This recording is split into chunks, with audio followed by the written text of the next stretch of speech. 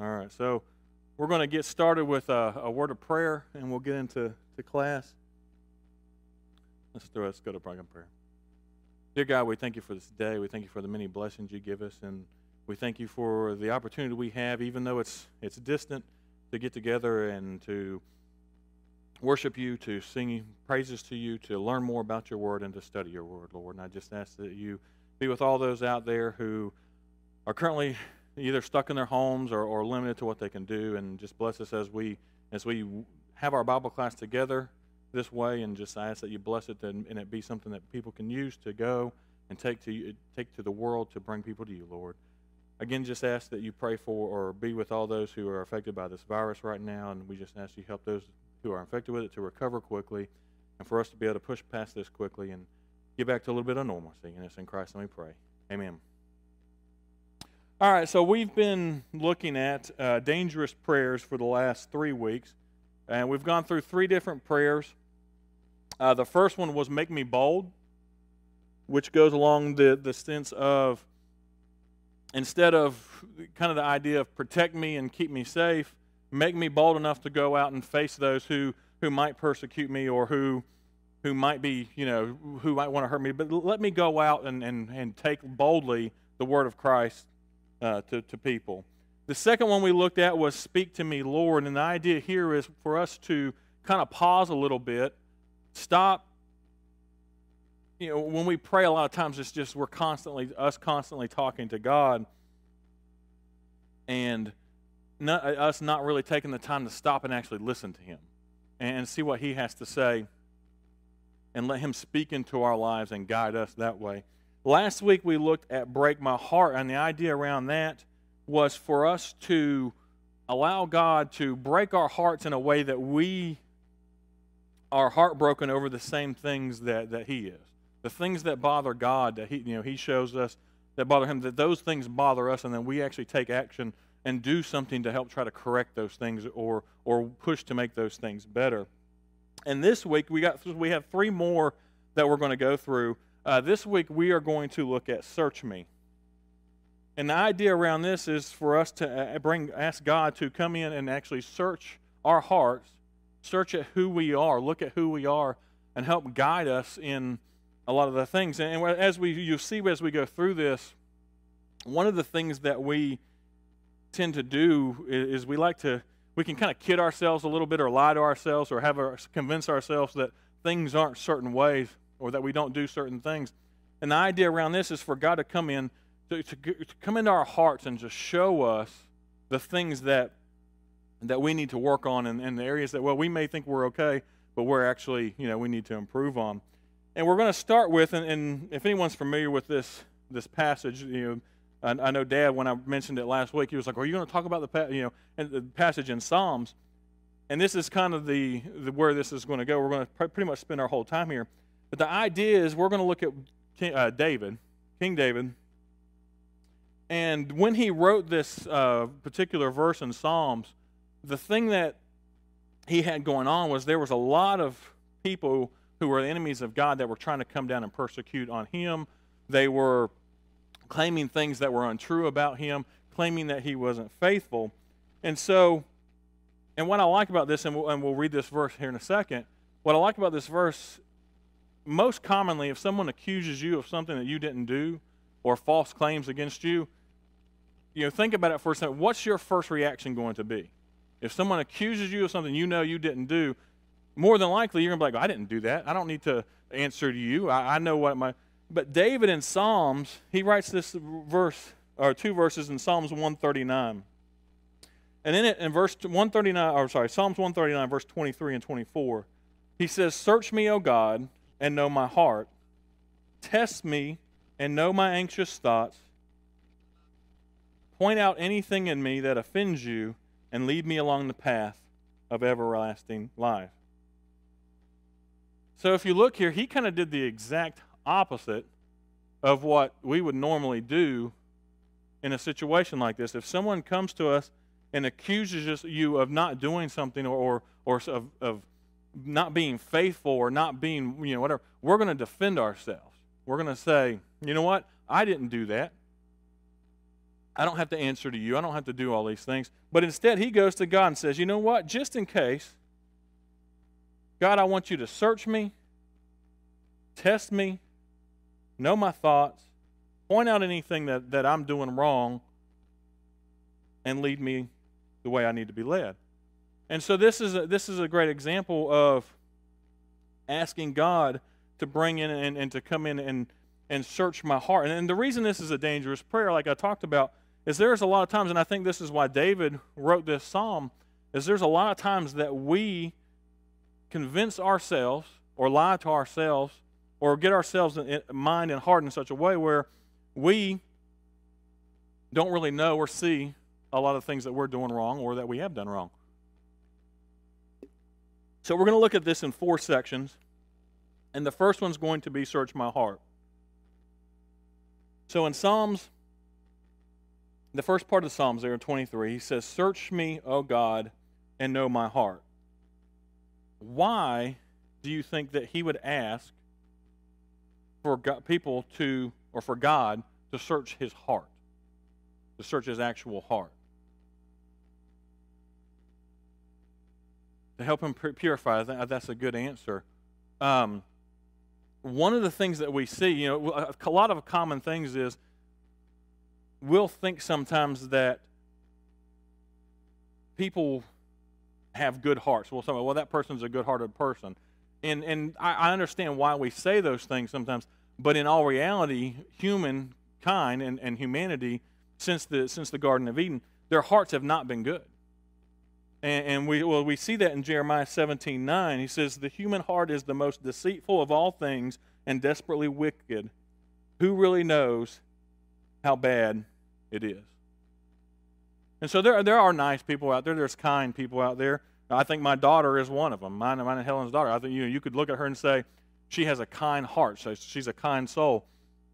But in the end, we're all sinners. We're all, in the heart of hearts, we're all going to do things that we shouldn't do.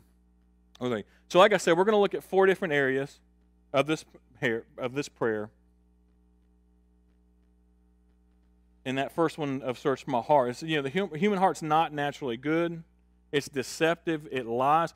How many people out there, and it'll be interesting to see because I can't see you, but you can raise your hand if you've ever lied or ever told a lie. Right, everyone.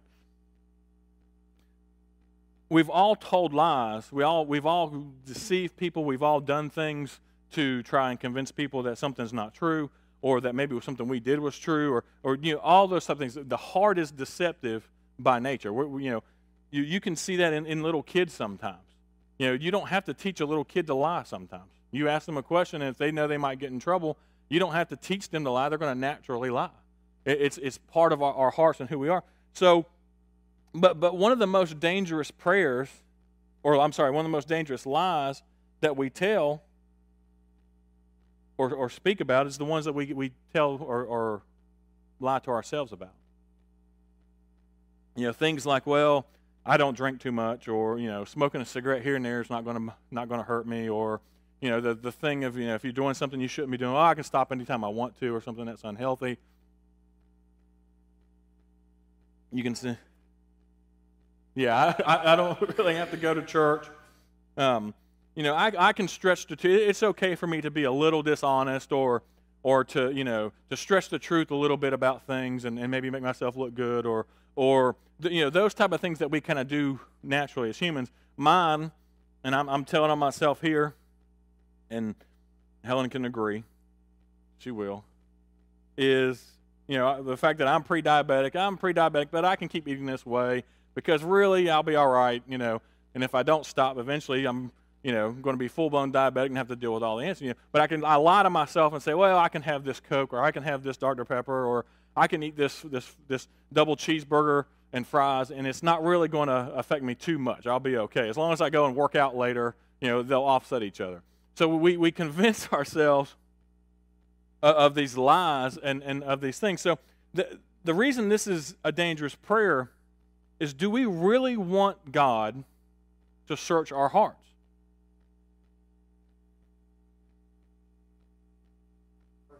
He knows our hearts, right? But one of our texts says that. Yeah. David starts out by saying, "Oh Lord, you have searched me and you know me." Yeah. So God's going to do it. I think there's two reasons, Chad, that God needs to search human hearts, even Christians, especially Christians. One is because we have a tendency as human beings to justify things. Oh, yeah. And so God searches our hearts to make sure we're not trying to justify our sins or whatever it is. And secondly, I think it goes to motivation. God's not only interested in what we do, but why we do it. Why we're doing it. And y'all know that, and you touched on this last week, there's a lot of people that go through the motions, but their heart's not in the right place. And Jesus condemns that. And I want to make sure that what I'm doing for God, I'm doing with the right motivation and not for some other reason. Exactly. And so that kind of goes all the way through what I was going to point out here is we need God to, I like the first part of the verse says, is God already knows us. He knows our hearts. He knows everything about us. But the reason we need God to search our hearts is for us, not for him, because he already knows it. We need him to search our hearts because doing so, allowing him to come in, allowing the Holy Spirit to come in and search us, allows him to correct us. If we do not allow and open ourselves up to the fact that we are not perfect or we're not doing things the way we should be, and letting God search us, then that doesn't give him the time to mold us and correct us and point us in the right direction and realize the things that we are doing wrong.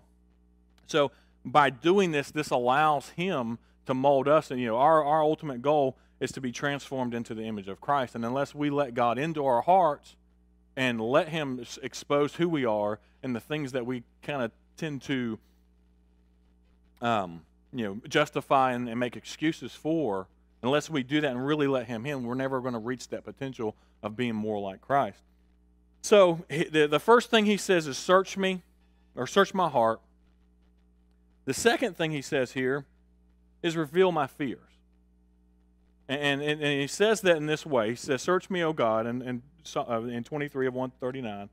Search me, O God, and know my heart. Test me and know my anxious thoughts.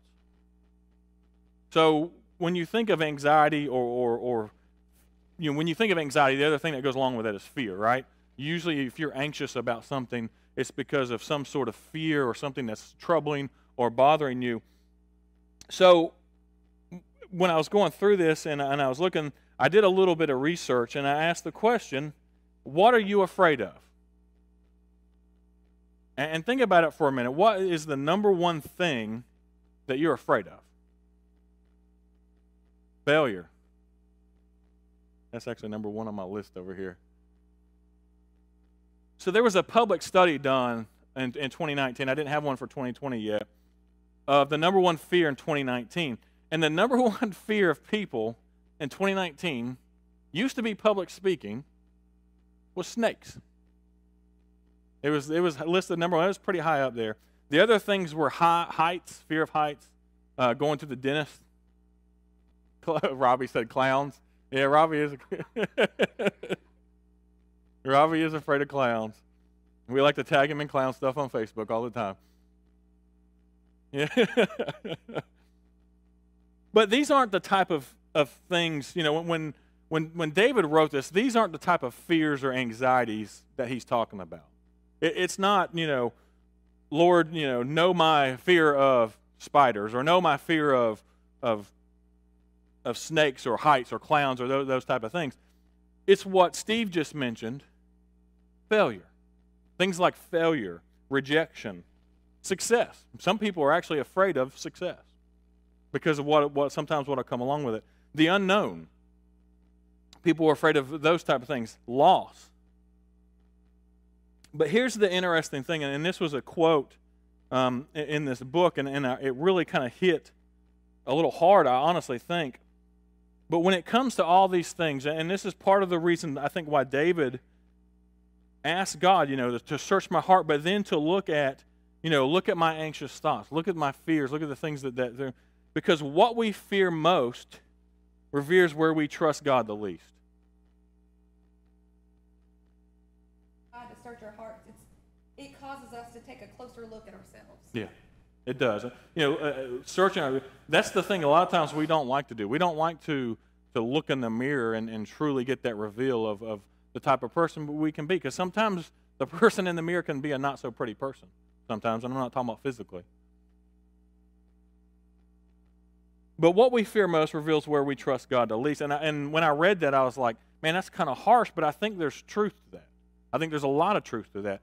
Because if we truly trusted God in those areas, then they wouldn't, not to say we wouldn't fear them or have some concern about them, but maybe they wouldn't be lead to the anxiety or the whole just the fear that we see sometimes in people. And some of the examples that was written down is, there's a lot of people who are afraid of losing their marriage or they're losing their spouse or being stuck in a kind of a dead marriage or a loveless marriage and stuff like that. And so they fear and they kind of steps on those kind of things.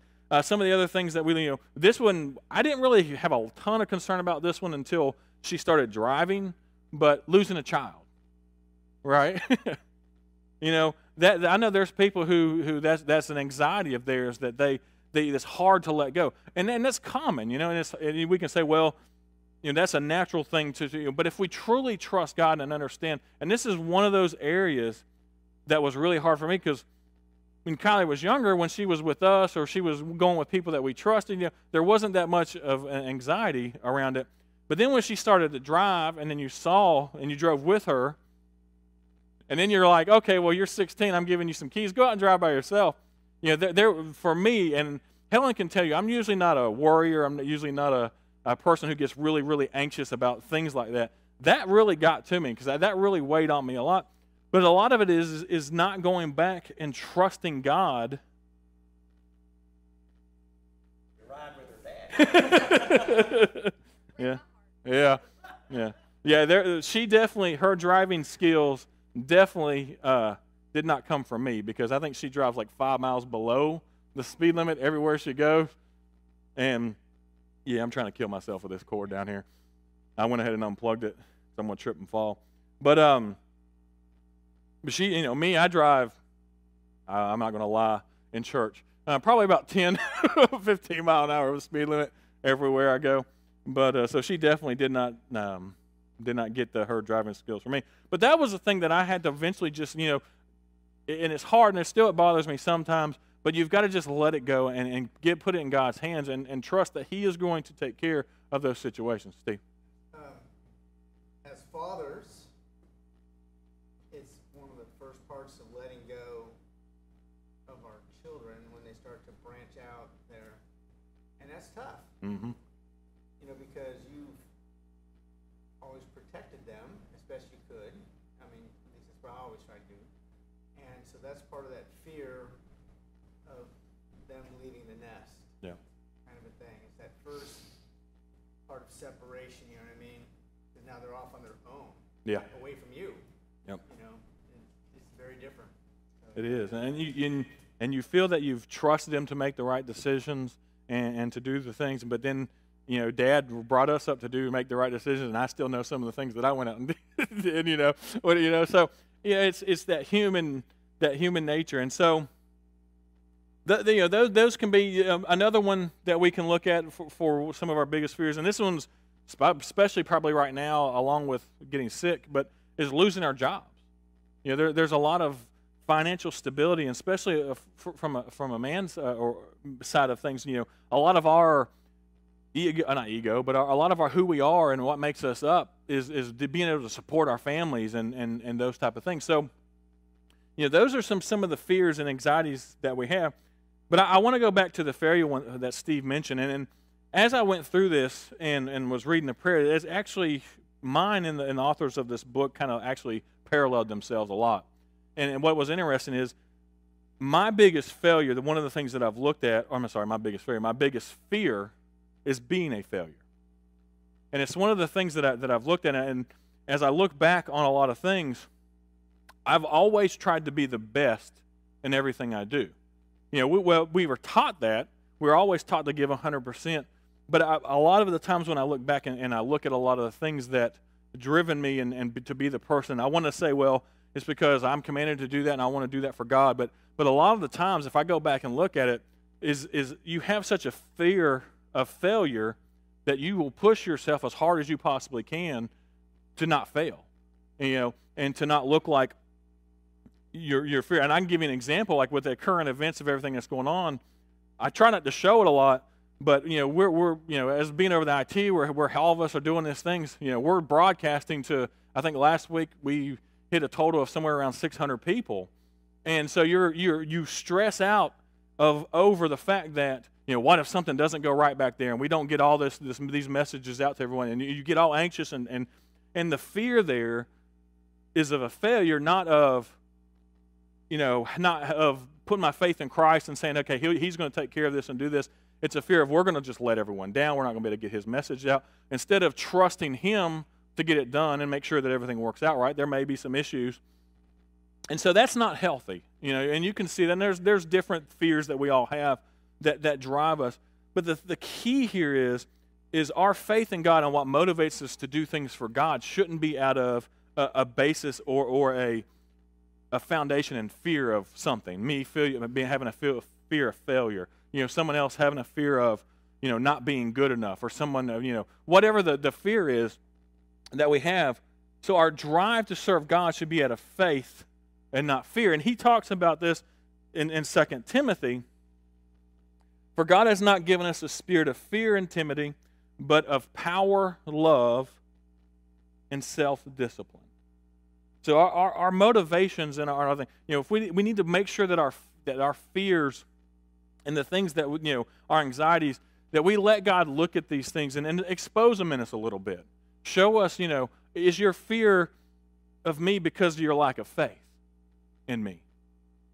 And if we can look at those type of things and we can find them and we can then rework them, so instead of being my fear of failure being what motivates me to do things, or not looking or letting other people's down not move me to try to do things, it should be my faith in God wanting me to push myself to do his will, to do things for people.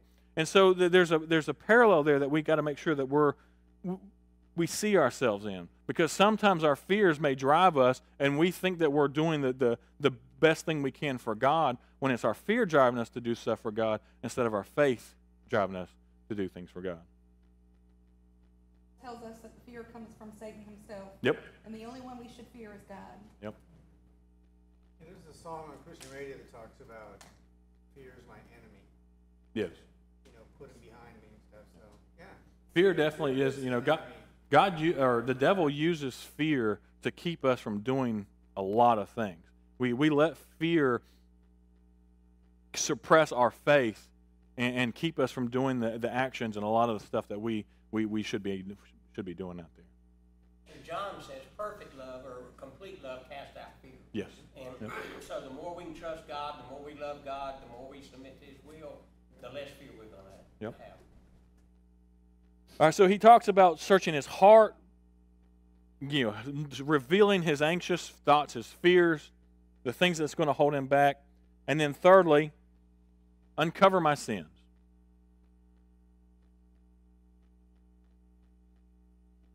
And if we look in Psalms, the verse 24 of 139, he says there in the start, see if there's any offensive way in me.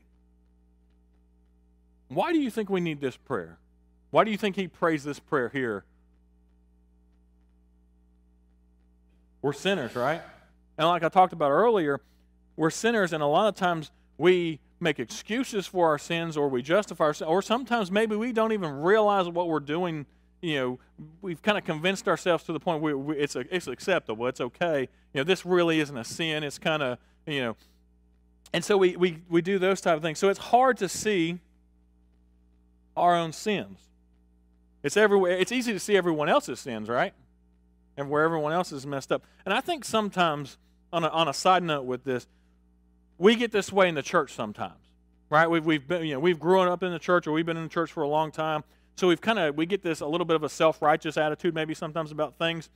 And it's like, oh, well, I don't do this and we don't do that, and well, so-and-so down the street, they're doing this, or someone comes in who's a new Christian. It's like, well, no, you can't be doing all these things. You've got to immediately turn yourself around and be like us. And so I think sometimes this is hard for us it is hard, not sometimes, it is hard for us to see ourselves and see our sins and accept who we are sometimes in the mirror.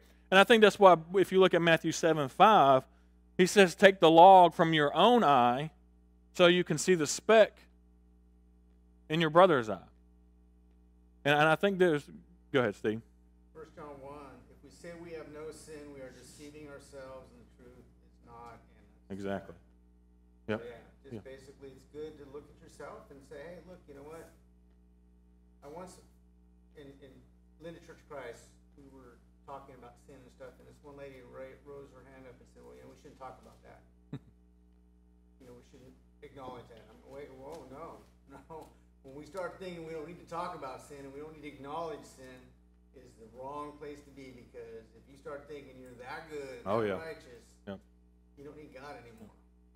And I'm and to that point, one of the things I think that will help us grow the church more than anything, besides just going out and being evangelistic, is when we bring people in or we talk to people, we get rid of that little bit of, oh, well, I know these things, I've been a Christian a long time, that kind of attitude of, look, you know what, I'm just as messed up as you are, but I've got Christ. And that's the only difference between us.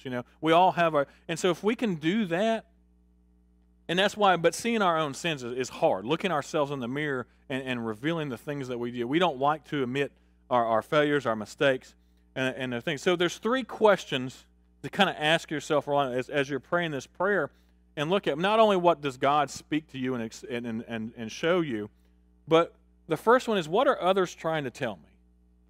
Have you ever had a situation where you're doing something and you think it's perfectly fine, there's nothing wrong with it, but you have multiple people coming to you and saying, hey, you probably should change this, or you probably shouldn't do that. If you're praying this prayer, or even if you're not praying this prayer and you still have that, listen to it. Because a lot of times we get defensive and we get, we don't want our pride to be hurt, we don't want our egos to be hurt, those type of things. But if you have multiple people coming to you and saying, hey, you really need to work on this, or, you probably need to listen to them and see what they have to say about it, because that may be God trying to speak into you through other people. The second question is, what have I rationalized for some time? Now, you think about things as, what have I made okay in my mind that it's okay to do this because, I'm okay. I can control myself. Or, I can handle this. I can push through that. What are the things that we've rationalized in our mind or justified that we can do, or that it's okay for us to do? Yep. One of the things I hear a lot is that, well, everybody sins and God understands that, and mine's not any worse than anybody else, and that sort of thing, Yeah, and that's, I think, a big one is, or it's not, it's not one of the big sins, right? It's just a little thing. And so we try to justify it because, well, there's so-and-so, he's out there, he's doing a whole lot worse than I am, right?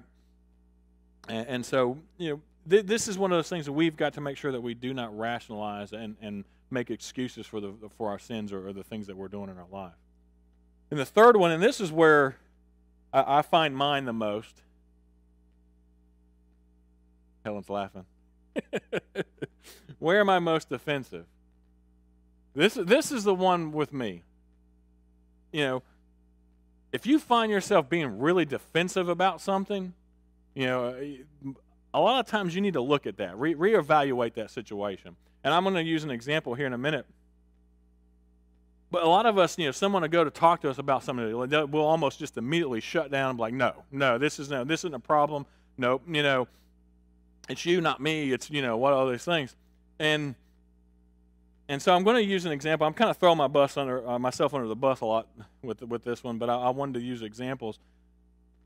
One of the things that I do when I get really frustrated is I tend to just speak my mind immediately and say things I shouldn't say. And so me and Helen, I did that one time, and me and Helen were having a conversation about it, and she basically told me the truth and said, you were wrong, you shouldn't have done that. And I was like, no, I had every right to say that. I had every right to do that. And it got to the point, I think we were probably 30 minutes into me being just as stubborn as can be, where I'm finally to the point, I realized how just idiotic I was being, and how stubborn I was being, to the fact that I just started laughing because I'm still trying to justify myself. I'm still trying to do it, and I'm still laughing about it. And finally, Helen's like, "You see what I'm saying, don't you?" And so, it took me 30 minutes to give in and say, "Yeah." But this is one of those areas that, I've learned if I get really defensive real quickly, then maybe I need to reevaluate, why am I getting so defensive so fast? Why is this bothering me so much that, I'm willing to just, not give in to it at all? Maybe I need to reevaluate. And I think that if we go back all the way back to the beginning, that's what David was doing here as well. David knew he wasn't doing anything wrong, and he knew his critics and the people that were attacking him were wrong, but he still went through the process anyways of, you know what? Let's go through this and make sure. Let's just double check. God, expose me, show me, make sure that I am not doing anything that I shouldn't do. So, uncover my sins. Let God show you the things that are sinful in your life. And then this is where we get to the reason we need to do this is because then this is where we confess those sins to God. God already knows them, like we talked about. God already knows our heart. God already knows what we're doing. But the whole process is then that we confess those sins. And then the flip side of that too, which we're commanded to do, is we need to confess those sins to one another. It doesn't really do you a lot of good if you're in a sin, or you expose yourself, or God exposes yourself to something, and you confess that sin to God. That's a good thing, and we need to do that. But there's a reason why He asks us to confess our sins to each other. The reason for doing that, it doesn't have to be in a large scale. Sure, I don't have to get up here and confess everything I've done wrong to everyone in the world. This is something you can do in a small group, or something you can do just with close friends. But to confess those sins to one another, that way, when you basically help each other hold you accountable, right? You expose yourself. You say, look, this is something I'm struggling with. I need your help with that. So not only do you have God, you confessing that sin to God, but you're also confessing that sin to one another, so one another can build us up. Problem we have sometimes is we confess that sin to one another, and then before we're done eating lunch that afternoon, everyone in the church knows. Or it's on social media. We need to make sure that we're using this in a proper context of, if I go to someone and that person doesn't use it as a way to gossip about me, but that person uses it as a way to help me out, to keep me accountable, yes, but to help us each other grow in the church. And those are one of those areas that was in. And that's why I got a note down here that said to grow the church. And I think this is one of the things that if we were to practice on a large scale, would help grow the church faster than anything. Because when the people outside our four walls realize, look, these guys struggle with these same things. They're an imperfect people. The only thing they have is a hope and a Savior. And we see them, and when we invite them, when we talk to them, when we have those conversations with them, and it's not a, well, I don't do this, you do this, you need to get right, type of thing. When it's look, you know what, I struggle with that sin myself too. Or I struggle with this over here. This is what I've done to help myself, or to help, lift myself up and to not do these things. Or I've got so-and-so in my small group, or in this, or my friend over here who's a Christian who helps me, keeps me accountable so I don't do these things. If we approach it like that, I think that would make a huge difference on people's willingness to come into their church, their fear of the church sometime, and the people of the church, because it can be intimidating if you're standing outside the church building or out in the world and you see a group of people who, by all appearances, well, they just seem like they're a perfect group of people and they got it all together, And so sometimes I think when we put on that air of, yes, we've got it all together and we're good, I think that harms us sometimes more. Now, I'm not saying go out and sin blatantly and say, oh, look, look what I do. I'm just, we're not talking about that, but we're talking about exposing ourselves to people so they can see that, we're not perfect either. We're just trying, and we have someone over here who saves us, and that's the only difference between me and you. But and there's a lot of things that can be sinful that we need to uncover. Pride is one of them.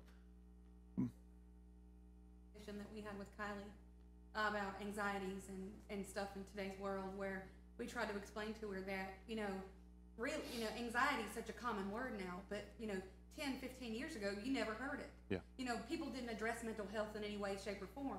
And you had an entire society that just never discussed it, never talked about it, never said, hey, I'm struggling with this, or I'm, you know, or whatever. And now that it, you know, people are starting to do that, you have tons of different, you know, disorders and struggles, and you hear people talk about it, and it's a relatively new thing. You know, but with us growing up, you know, no one, especially in the church, no one ever talked about struggling or depression or any sort of anxiety, and now it's, you know, very common. And had people talked about it before, I think it would have been a different ballgame. I agree with that, because I think one of the things that's happened in the church was if you struggled with anxiety or depression or certain mental illnesses, well, then you just weren't you weren't faithful enough, right? You weren't really putting your trust in God. And so, as we've kind of learned and exposed the thing, and one of the things that's been interesting about teaching the high school class on Wednesday nights is they are exposed to things that I graduated 20 years ago, and so it's not been a real long time. But you look in that 20-year time span, and you look at the things I was exposed to in high school, and you look at the things that they're exposed to in middle and high school, and it's you sometimes wonder, it's like no wonder why they have anxiety issues and different things, because there's several sides. That one, the world has gotten further and further away, or the country and the world's seems to have gotten further and further away from Christ in our schools and in our families and those type of things. And so that leans to it also. But also the other side you have is social media, right? You're just, everything's coming at you all the time, and the body's just not designed to handle that kind of information and that stimulus all the time. And so that is one of those things that, you know, that leads to those type of anxieties and the sinfulness. But pride, materialism, lust, addiction, gossip, critical spirit, disobeying, those are some of the things that we need to look at and kind of expose yourself to and say, do I do these things? And let God work through you to show you those things. And so all three of these, you know, and as he walks through this prayer, all three of these things leads to the last thing which we all need to do. And that last part of that prayer is lead me. So search me, see my heart, you know, expose my fears that keep me from being faithful to you, uncover my sins that get in my way and hinder my walk. And after I do all these things, lead me. So if you look in verse 24, he said, point out anything in me that offends you. This is the NIV version. I switched to this. I like this version a little bit better here. Point out anything in me that offends you and lead me along the path of everlasting life. And that's kind of the ultimate reason for doing this prayer. This prayer isn't for God. Right? Like we talked about in the beginning, He knows us. He knows our hearts. He knows everything we've done. The point here is we need to make sure that we are constantly, ourselves and God, searching our hearts, looking at our fears, what's keeping us from being faithful. Then reveal your sins. Have Him show your sins to Him, so then you can confess those sins and work on them and expose those sins as things that you need to get out and that's keeping you from being faithful as well. And then ultimately, the whole line here is just stop lying to yourself about all this stuff. Confess it to God. Let God work on it. And let Him lead you. He's going to, if you really open your heart up and you open yourself up to God and the things that He can do, He is going to lead you in the right direction. And I think sometimes, and I comment on this a lot, but I think this is a large problem, let me say it this way, that we have sometimes in the church, is we have learned all, and I talked about this a little bit last week, we've learned all the, not legalistic things, but the knowledge of the Bible, right? We know what the Bible says. We know how to do, we know, we have all these things lined up. We're really good at seeing Scripture and talking about Scripture.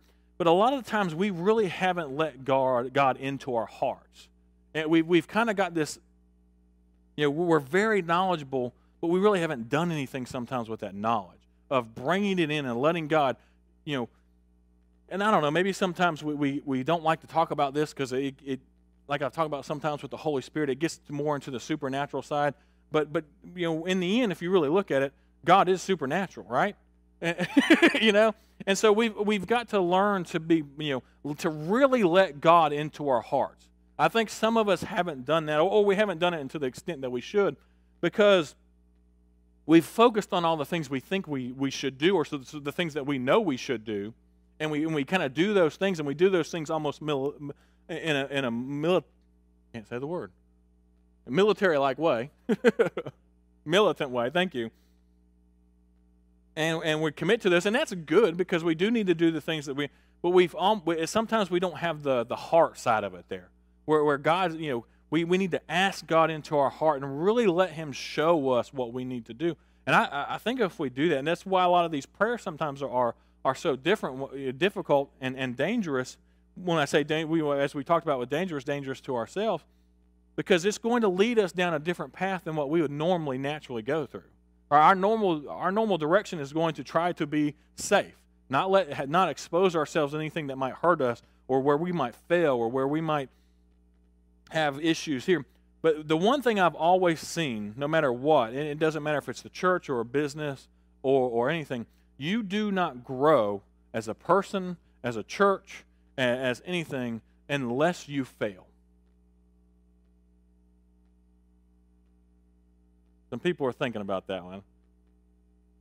Let me reword that. You can grow without failure, but I'm telling you, failure is the best teacher many, many times. And so you can grow a church if you kind of do the basic things. You kind of do, the safe things and go out and not really expose yourself too much. I've seen that. We've seen that. But if you really want to take the church and go out with it, then do the dangerous things. Do the things that, you're going to go out and they're probably going to fail. But you know what? You're going to learn from that failure and you're going to continue on. Do the things that, we've never done it that way. As long as we're not talking about anything unbiblical. But it's, do the things that come outside the norms a little bit. Do the things that other people are not doing to grow the church. To grow yourself, to reach out and grow other people. Because I think if we do this, if we could grab our heart this truly in a heart way and let God truly lead us like He talks about there, then I really think we could just take off and do a whole lot more with it. I know it's been interesting as I've gone through a lot of these things and read and done a lot of these studies and teach these classes. I'll tell you the best way to teach yourself is to teach a class. I've learned more in this past year of teaching this class than I think I've learned, the 30-some years prior, it seems like. You do study a whole lot more. And so these are the type of things that we really need. We need to expose our hearts to God and let Him search us and lead us and get us there. So this is the prayer for this week. I go through this week and do this prayer. And I'm going to read it again one more time. Search me, O God, know my heart. Test me and know my anxious thoughts. Point out anything in me that offends you and lead me along the path of everlasting life. I'm telling you, you pray this prayer. Wake up every morning and pray this prayer. And I would say go back through all the prayers that we've gone through so far and pray those prayers every single day. And truly open yourselves up to the possibility of those prayers. And just see and look for those situations, those things, for it to change you, because it will. There's a lot of things out there that, just praying these prayers will expose you to and open your heart up to. So that's the last one. Next week, we are going to look at Break Me, the prayer Break Me. Now, this is going to be different than the Break My Heart prayer that we looked at last week, but we're going to look at the prayer of, Lord, break me, and we'll look at the reasons why around that. But a lot of times we've got to break ourselves in order to be the person that we're supposed to be for Christ. So that's our class for today. Thank you. Thank you for everyone who's joined us online. We'll be live here in a minute with our worship service.